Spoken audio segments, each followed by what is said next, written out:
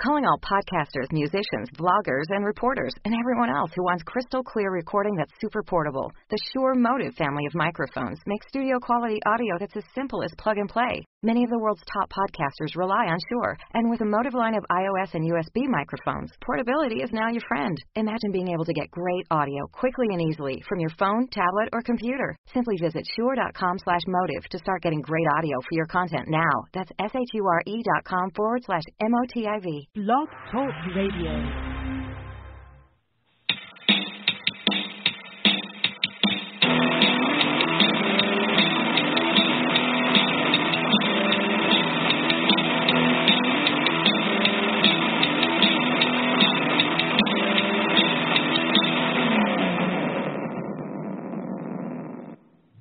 Hello, everyone, and welcome back to Climbing the Ivy on the Fansided Network. This is your host, Alex Pat, alongside Adam McGinnis.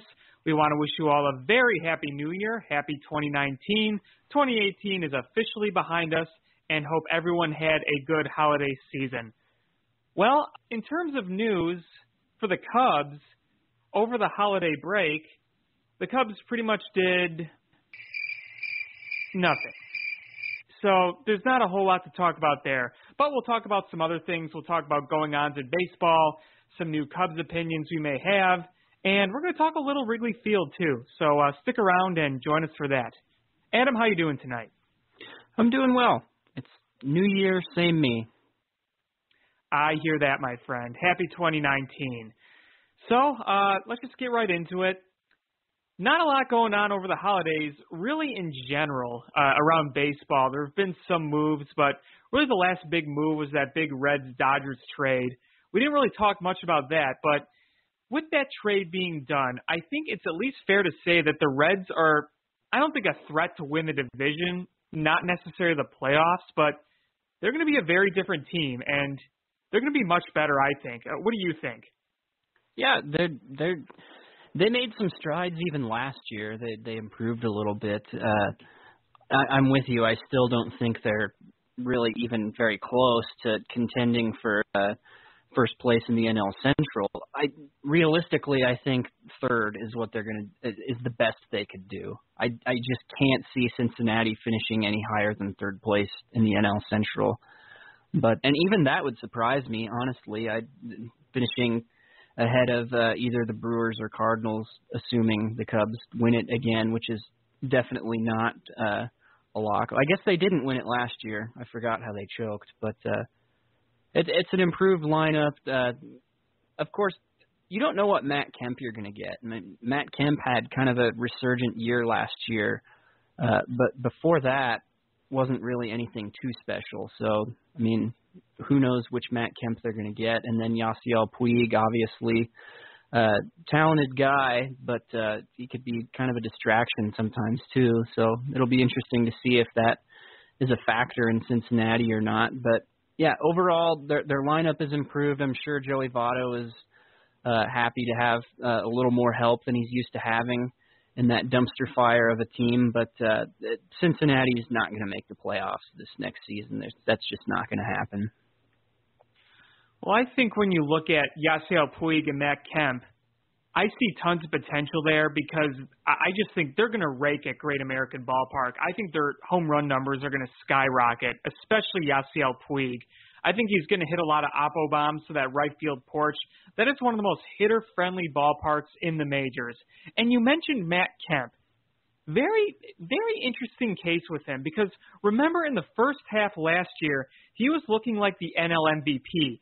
Then he kind of dropped off a little bit in the second half. But overall, he still hit .290, .338 on base, OPS of .818, 21 home runs, so 85 RBIs. There were productive numbers there. And it's just kind of funny because Matt Kemp was at one time one of the most feared hitters in all of baseball. You remember when he finished second in the MVP voting behind Ryan Braun in 2011? That's when he was hitting nearly 40 home runs, had an on-base of nearly 400. And then really ever since he left the Dodgers the first time, he was in San Diego, then he was in Atlanta. He was putting up not bad numbers, fairly productive numbers, but nothing really that great. But, you bring him to Cincinnati. He was 33 last year. He just turned 34.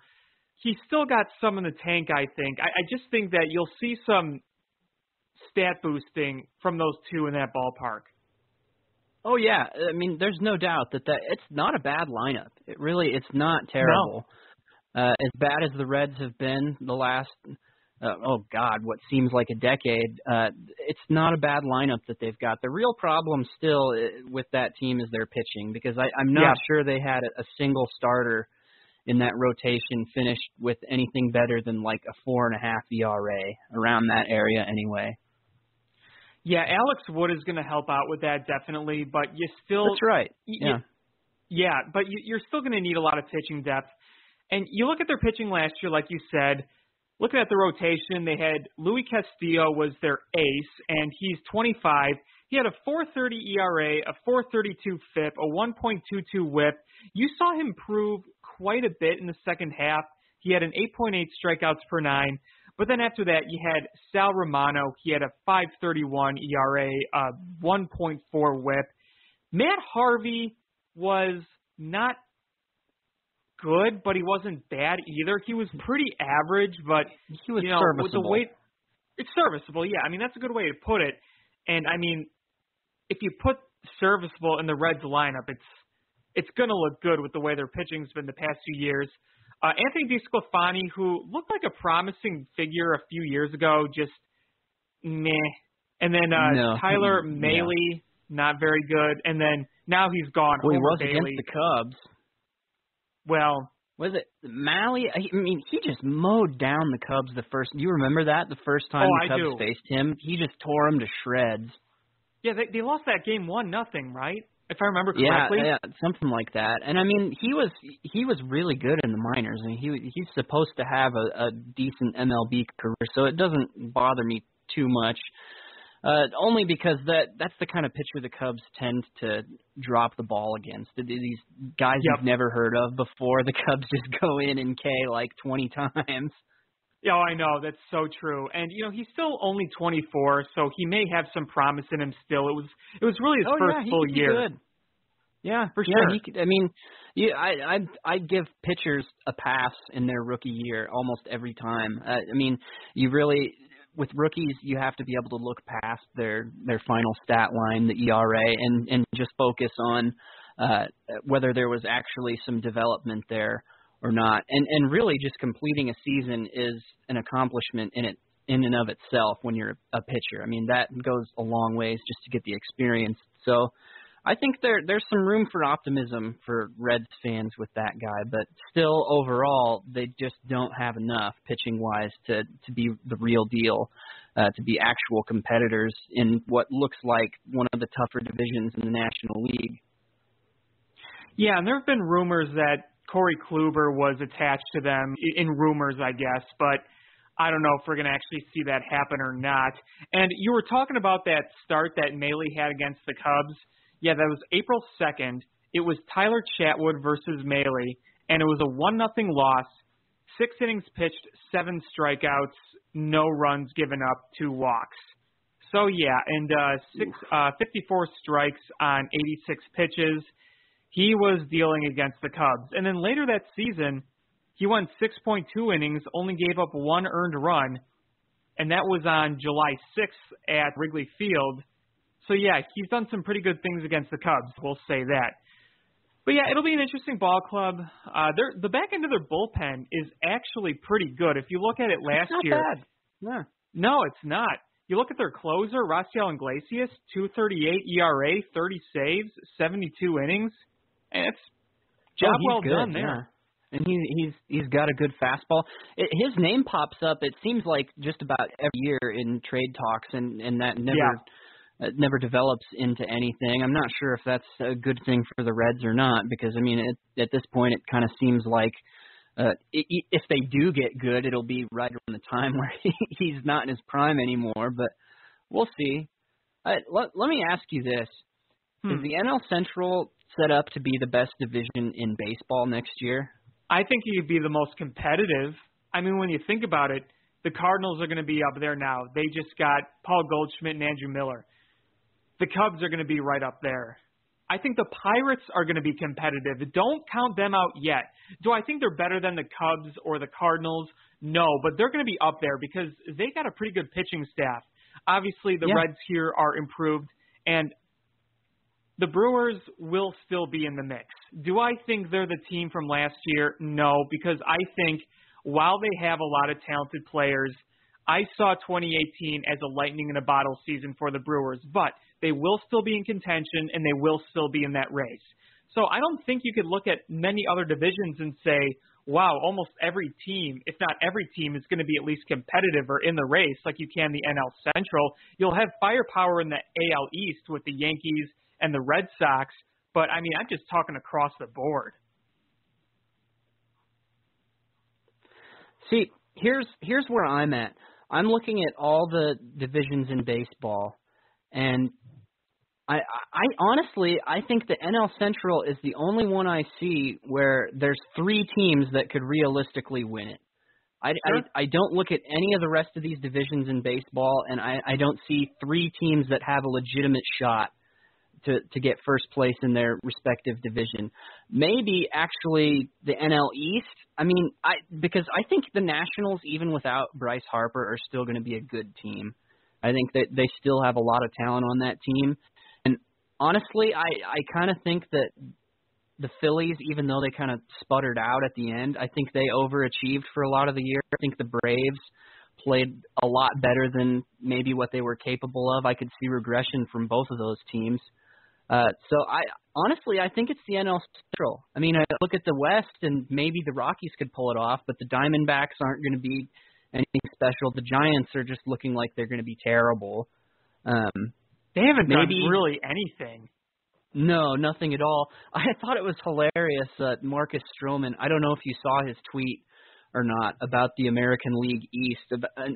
He basically said you got to watch out for every team in that division, as if the Tampa Bay Rays and Baltimore Orioles are actually some sort of threat in the American League East. Like he said something like you can never count out the Orioles. And it's like, yeah, actually, you probably can almost every time, and it's probably a safe bet. But I think the Tampa Bay Rays way overachieved last year too. I mean, there's no way they're going to win 90 games next year. I just don't see it. I couldn't believe they won 90 games last year. Nobody saw that coming. Honestly, before the season started, I thought Tampa Bay was potentially worse than the Marlins. Oh, yeah. I remember talking about that with you, and I completely agreed. But they did it quietly, too. It was really quietly the way they won 90 games. I mean, I remember just looking at the standings late in the season and going, what? They've won how many games? There's no way they can repeat that with the pieces they have. There's no way. Yeah, I mean, it's kind of hard to get attention when you're playing in the same division as the Yankees and the Red Sox. And what did you see? Did you see Tommy Pham's comments recently on the Rays? No, I didn't. Oh yeah, he said something about how it's disappointing to go from one team that has a tremendous fan base to a team with almost no fan base at all. He said that pretty much word for word, and that if Tampa Bay actually wants to have some sort of bright future in that organization, then they're going to have to do something drastic, which I'm sure he's hinting at relocating, but. Yeah, that's interesting. I did not hear those comments. The only thing that was really talked about with the Tampa Bay Rays was Blake Snell. And even that was forgotten by a lot of people. I mean, this guy who won the Cy Young last year with an 1.89 ERA was barely talked about. Yeah, that's one of the most dominant under-the-radar seasons ever, maybe. Yeah, I mean, you had 11 strikeouts per 9, hits per 9 under 6, a whip under 1, a FIP under 3, in the American League no less, in 180.2 innings. Pretty impressive. Seriously. You know,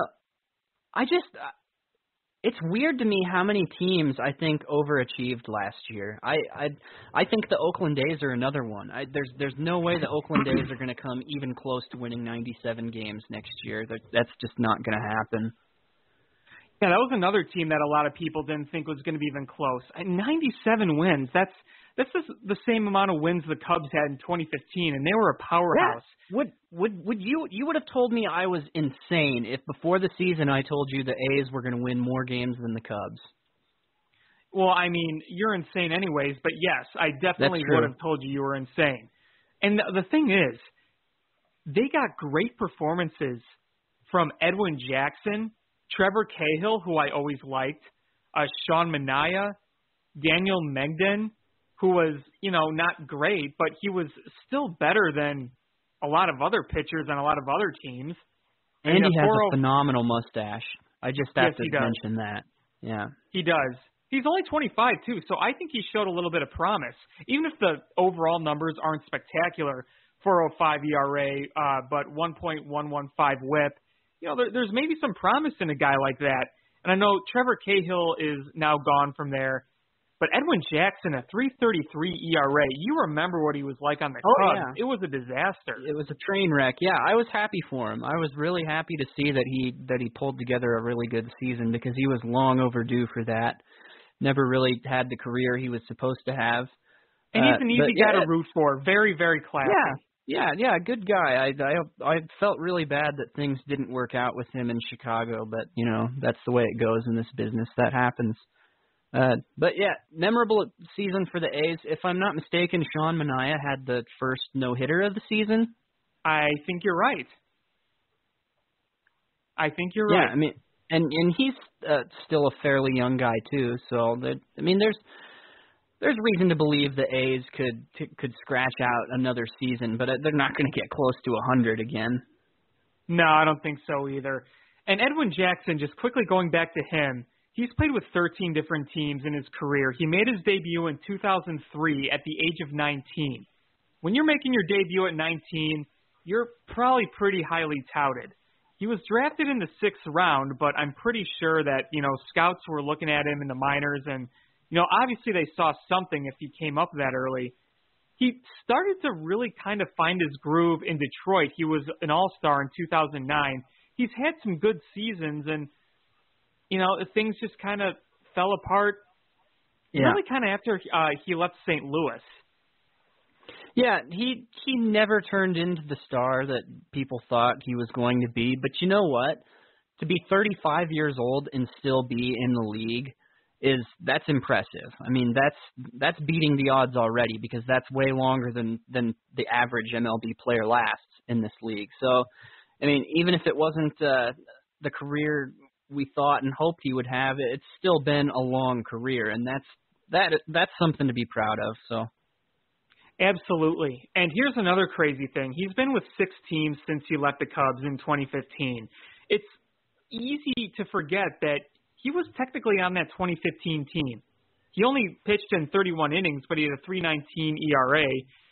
It was coming off those 2 years, his first 2 years as a Cub, not good at all in 2013. In 2014, that was when he had the 6.33 ERA, and that was really tough to watch. But you know what? I hope he can have another solid season next year wherever he plays because I don't know what his contract is like. I don't think it's anything big, but I hope he can go as long as he can and at least find, a solid groove here because, like I said, he's easy to root for.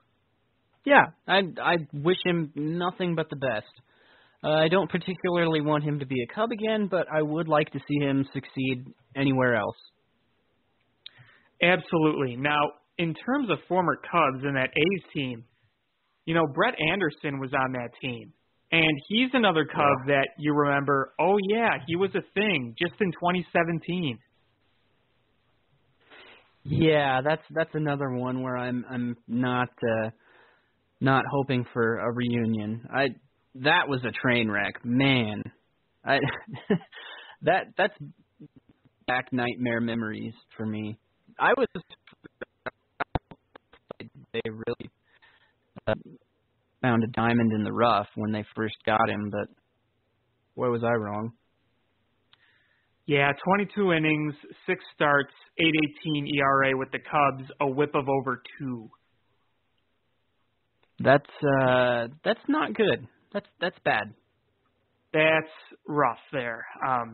Yeah, I was with you. I thought maybe they did find a diamond in the rough because back in 2015 when he was pitching with the Dodgers, he had a 3.69 ERA in 31 innings.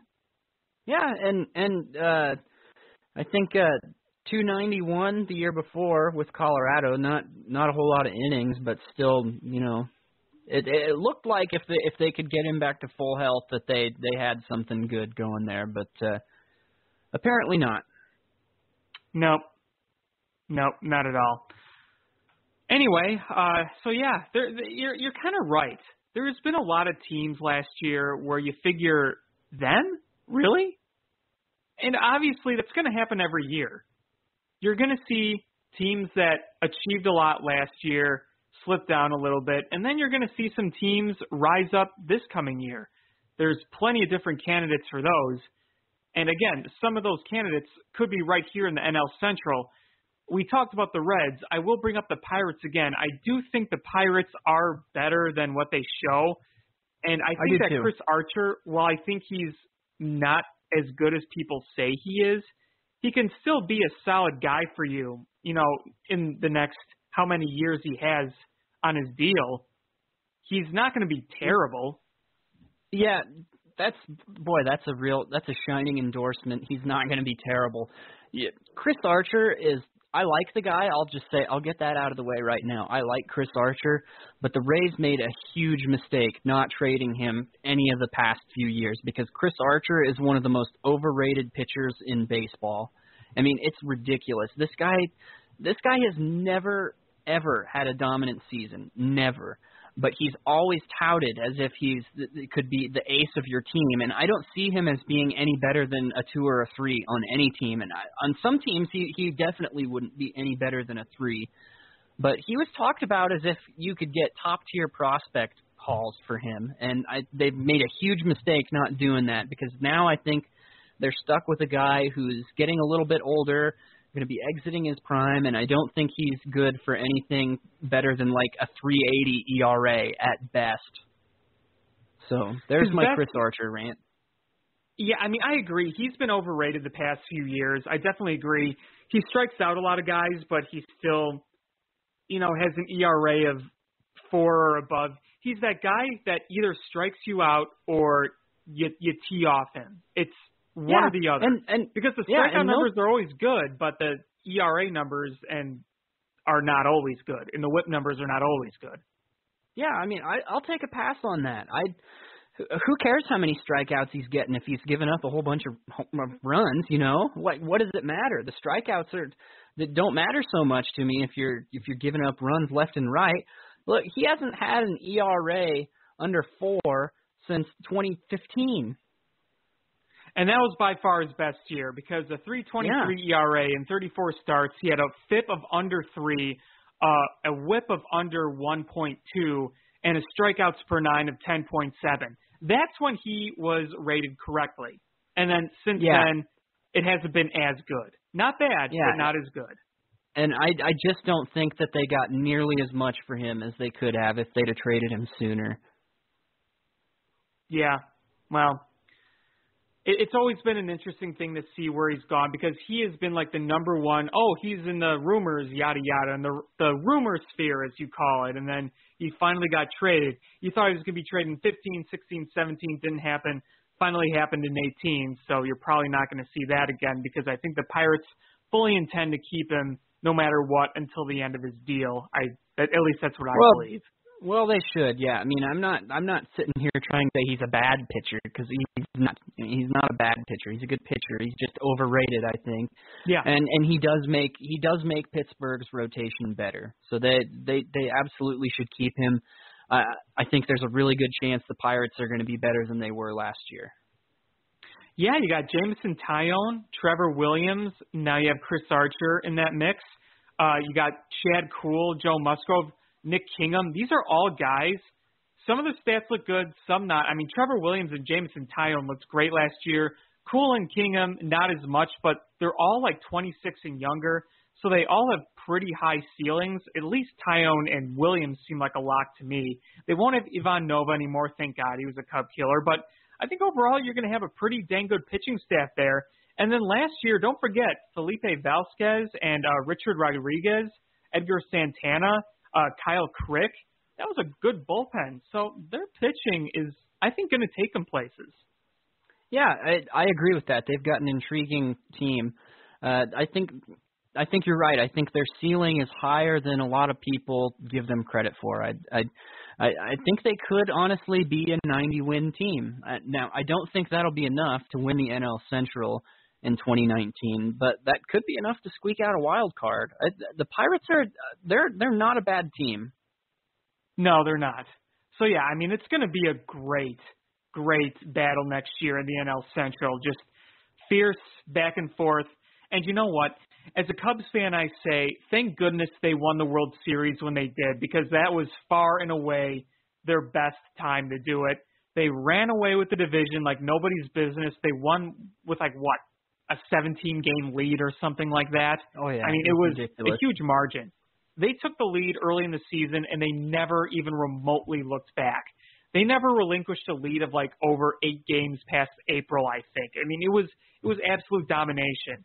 So be thankful that the Cubs took advantage of the year they were far and away the best team and won it all, because if they didn't, then that long-awaited World Series would look even more difficult now.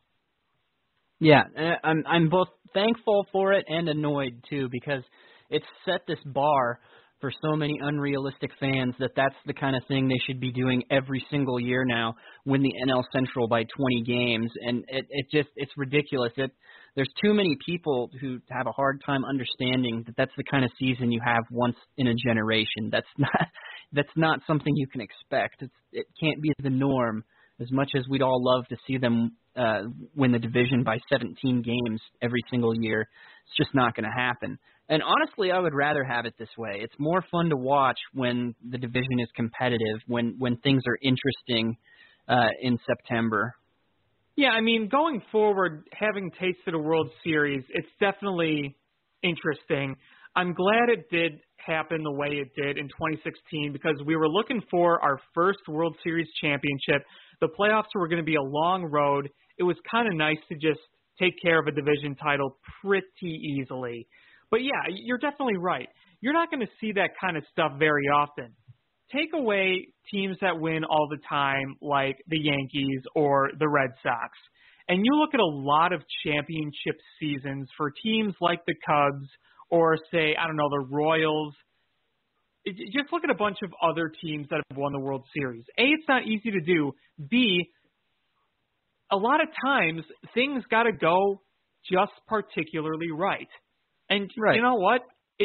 Skill wins you at the end of the day, but you also need a little bit of that lightning in a bottle. And the Cubs got that lightning in a bottle that season. They bulldozed the competition in the regular season and were able to grind it out and get that win. And they needed some breaks, and they got some breaks. So that's it's not going to happen every year. In a game where there's so much chance at play, you're going to get that chance every now and then, but it's not going to happen over and over like that. Right, and to be honest, there were too many things that happened in 2018 that were just out of their control. I mean, Yu Darvish being the big one, Brandon Morrow, Chris Bryant, those are things you can't count on, you don't expect, you can't really do anything about. The power numbers across the board, that's a different story. That's, we'll only ever be able to speculate as to why that happened. But having no Yu Darvish all season and then losing your best reliever by far in the most important point of the season, and then not having your superstar at full health, I mean, it's impressive the Cubs won as many games as they did despite all those things. Absolutely, and you look at the Brewers. You can't take away anything from the Brewers, but they had that same lightning in a bottle magic down the end of the season. And again, it's not just the 2018 Brewers. You look at so many other teams, that happens to them. The 05 White Sox, they had a lot of lightning in the bottle in them. They had 4 starting pitchers healthy, and they were able to pitch like no tomorrow and win a World Series. The Cubs, you want to look at some luck the Cubs had. Outside of the Kyle Schwarber injury, they were healthy. Nobody got hurt. And a lot of people put up some, career statistics pitching-wise. You had a historically good defense, and you can still be a great team and win another World Series, but the Cubs are probably never going to have a dominating season like that, at least in this generation again. That was a once-in-a-lifetime thing, or at least once in a generation. You can have it again, but that's not going to happen every year. No, and even if everything goes right for the Cubs, even if everybody's healthy, there's no injury concerns, Yu Darvish goes all season, if everyone plays up to their potential, the reality still is that the rest of the Central has closed the gap as far as talent goes. They're all those teams are just better than they were in 2016. Yep. Exactly. And you look at 2016, and some people try to be like, oh, they just won a bad division, yada, yada. Well, they still won the World Series. Yes, the division was not very good that year. The Cubs were far and away better than any other team in that division. I mean, look, the Brewers were still really bad. The Reds were really bad. The Cardinals were falling from grace. They're going to be coming back up again, but the Mike Matheny days when they were good were coming to an end. It pretty much was killed in the division series the year before. And then you had the Pirates, who were really disappointing that year. Even if those teams were a little bit better, the Cubs were still far and away the better team. But now, like you said, the gap is closed. Things are going to be a little more difficult.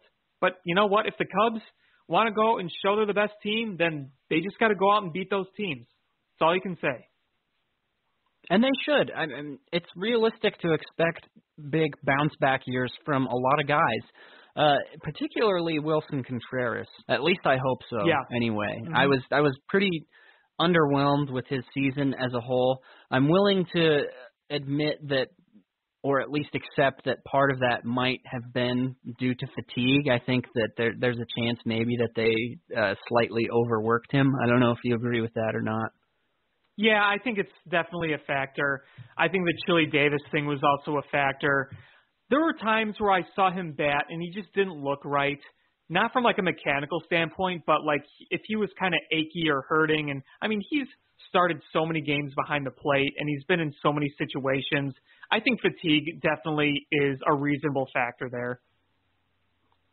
Yeah, you bring up Chili, it'll be interesting to see if the power numbers can bump back up a little bit, because I like the guy and I wish it would have worked out, but it just can't be a coincidence that everybody lost power. And if you look at the Red Sox too, they turned into home run champions as soon as he left. Well, just look at the year before. The Cubs were kings of home runs in 2017. Mm-hmm. You had so many guys with 30 or more home runs. You had Rizzo, you had Happ, you had Schwarber. You had a lot of guys that were just knocking it out of the park. And then Javi was the only one that improved in the home run department, but Javi had a fantastic year. And I don't think a hitting coach is going to really instruct Javi all that much. He's going to go up there and swing like crazy no matter what. Yeah, that had way more to do with Javi than it did with anybody else that was coaching him, I think. Because if you're gonna give Chili credit for Javi's breakout year, then you also have to blame him for everybody else's woes. So I think it was just a breakout year for Javi, and that's all there is to it. Yeah, I agree. But I think that the power numbers will need to come back up for the Cubs, because really that's their game. I think they had to get rid of Chili Davis because the Cubs, to be honest, they're not a great run-producing team. They kind of rely on hitting home runs a lot throughout the season, and so if they're hitting less of those, then that's a huge problem for them. The idea to bring in Chili Davis before 2018 was to fix the problem that a lot of people saw. Too many strikeouts. They struck out a lot. Right. They hit a lot of home runs. But I think you can just look and say the Cubs and this day and age of baseball lives and dies by home runs and strikeouts. That's just the name of the game now. If this was a long time ago, it'd be different. It can bother you that they rely so heavily on the home run, but I like that they tried to fix that. But I think that in trying to solve one problem, they created another one. Exactly. You got to kind of get with the times. It's power pitching, power hitting. You're seeing guys throw harder. You're seeing guys swing harder. You're seeing balls go further as a result of that, and you're also seeing flailing bats as a result of that. That's just the name of the game today. It's not a small ball game anymore. Yeah, and you're at a point with this Cubs lineup where they're not all rookies anymore. They're not all kids anymore. So we're kind of past the point of speculating on whether we can develop them into whatever we want and mold them into something different. At this point, they are what they are, and you need to play to their strengths. Absolutely, I agree. We'll kind of see how it progresses. We have 10 more minutes in the show. I wanted to kind of shift our focus over to Wrigley Field itself. I've been wanting to talk about this for a while. It's another off-season where Wrigley Field is going through another major set of renovations. Right now, most of the field is covered in tarp, most of the grandstand. The guys over at SB Nation, Bleed Cubby Blue, they do a lot of weekly updates on the renovations. They post photos. They kind of describe what's going on. A number of their guys go over and they take pictures, and then they kind of just put it all together in these articles. And they're really well done. I really do like reading these articles because they kind of go into detail about what's going on. But yeah, I mean, right now they're working on the upper deck, and they've pretty much torn out all of the, I don't know what you call those. You know those tunnels that are on top of the lower deck where you go to the upper deck that you could see on the roof? Yeah. Those are gone. I'm not really sure what the name for that is either. Well, I guess it doesn't matter now. But you know what I'm talking about. One thing that they also did, this is kind of historical, is they tore out the visitors' clubhouse. And the visitors' clubhouse had been there, that same room had been there since 1914 when they first built the park.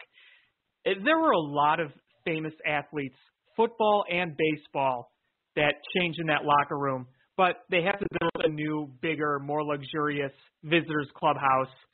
So you kind of had to tear it out, but it was kind of a piece of history saying goodbye.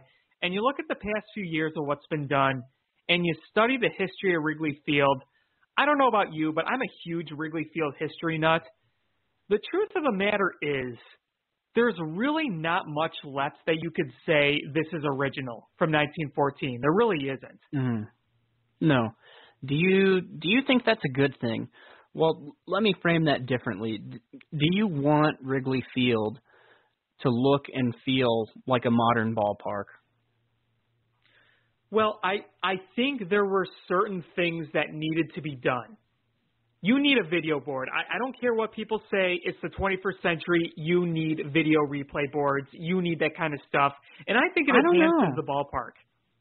I don't know.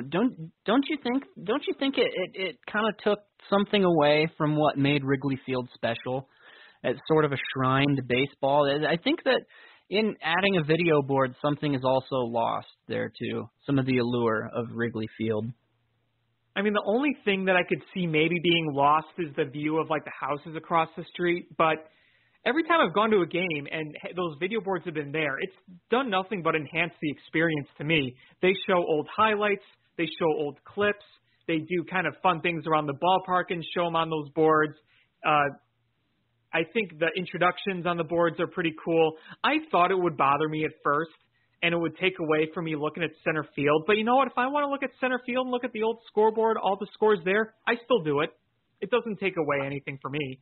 See, I don't know.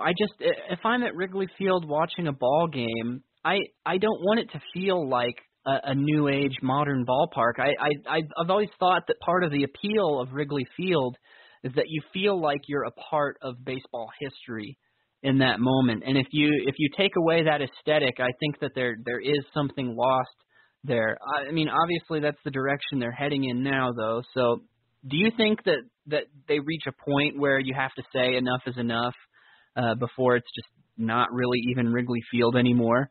I mean, it feels like they're going in a direction where the only thing that left that will feel original about Wrigley Field is just the name. Well, I mean, if you sit in the ballpark, you still get that old-time feeling, just, in my experience. The thing is, as much as I love preservation of history, because really the only thing left from the original Wrigley Field that was built in 1914 were sections of the lower deck, the outer walls. None of the interior concrete is original. None of the interior concourse is original. Obviously, the upper deck was built in the 20s. Nothing in the outfield is original. You have a lot of the famous features still there. They can't get rid of the marquee. They can't get rid of the ivy walls. They can't get rid of the scoreboard. I mean, here's the thing. If you didn't replace that stuff, it was eventually going to crumble and fall apart. So as much as I hate to see some historical pieces of the actual stadium go away, you either replace them or the stadium literally collapses on you. I mean, they had neck-catching concrete a few years ago. Yeah, and I'm not trying to say that they should never do any sort of maintenance to the ballpark ever, but I do think there are ways to revamp the structure while staying true to the aesthetic that makes Wrigley Field so charming. I think there's ways to improve things without making it look and seem like a completely different ballpark than it was even 10 years ago. Yeah, I mean, when I've been in the grandstands, I still get that feeling that it's the same ballpark. I do. I mean, there are obviously certain areas that are completely revamped. Now, personally, I don't mind it, but I don't really think I need all those interior clubs. You know, those clubs that are pretty exclusive that I'll never be able to afford. I mean, I don't really need that stuff. I think the park at Wrigley and that whole plaza outside is one of the best ads that they've ever made. I think it's awesome. I think they needed something like that. That doesn't take away anything from the ballpark. No. I think they did a nice job of redoing the lower bowl. You know, they added more comfortable seats. They kind of made the walkways clearer and more modern. So, you know, I think that's good. Yeah, I mean, anything outside the park, I'm all for. I think different generations will say different things because they experienced it in a different way, and there's something to be said for nostalgia. And you know, you can't tell older generations how to feel about that. But I've always just said tread lightly with renovations to Wrigley Field because I just worry that at some point they'll go so far that it just doesn't feel like Wrigley Field anymore. But I hope we never see that day. And I don't think we will. And if an older generation asked me my opinion, I would basically say this. I'm as much of a sentimentalist as the next guy, but I also do understand when you have to make some changes just for the safety of the people inside the park. And I mean, look, I took a tour of Wrigley Field in 2011 before all these renovations happened. And I got to admit, there were times where I looked at the facilities, I looked at some of the behind-the-scenes stuff, and I said, wow, this is kind of crappy. It's old, it's moldy, it's bad-looking, it's just in dire need of updates. Yeah. So I think that is important. Yeah, I just think, you know, people say, oh, they'll never get rid of the marquee, they'll never get rid of the ivy. I wouldn't be so sure. Well, I think can't. that it would be. I think they legally can't. I think it could be tempting for them at some point to do something about the ivy. Think about all the money they could make if they slapped a bunch of logos across that wall. Well, they can't. They legally can't do that. It's landmark status. Okay, does that expire at some point? No, landmark's a landmark. You would have to get it overturned. That would be really hard to overturn, I would think. I wouldn't put it past our crappy generation to attempt to do that. Nah, I'm not too worried. I mean, there already kind of are ads on the doors, but those don't really bother me. On the doors, yeah. Right. So I mean, you could do something like the Giants, though, and have every square inch be some sort of sponsor. Yeah, I wouldn't worry too much about that. There are certain things you literally cannot touch, or you can obviously fix them, but you can't alter it too much. Well, I hope they never do. I'm still worried about it. I'm worried that they'll go too far. Well, you know, this is another great conversation we should have with more of the guys at Cubby's Crib, and I'd love to keep talking about it, but we are out of time, and I think the show's gone pretty fast. I was kind of worried we didn't have much to talk about, but I thought we had some pretty good conversations today. Yeah, it was a good chat. We're kind of in a lull this part of the season. There's not really a whole lot going on in the league, not a lot to talk about. The big guys haven't picked a team yet, so yeah, all in all, we covered a lot of ground. I'm impressed. Absolutely. So hopefully next time we'll have some more news to talk about, maybe some more Wrigley Field debates, because that's always fun. Until next time, he's Adam, I'm Alex. Have a great night. We'll see you next week.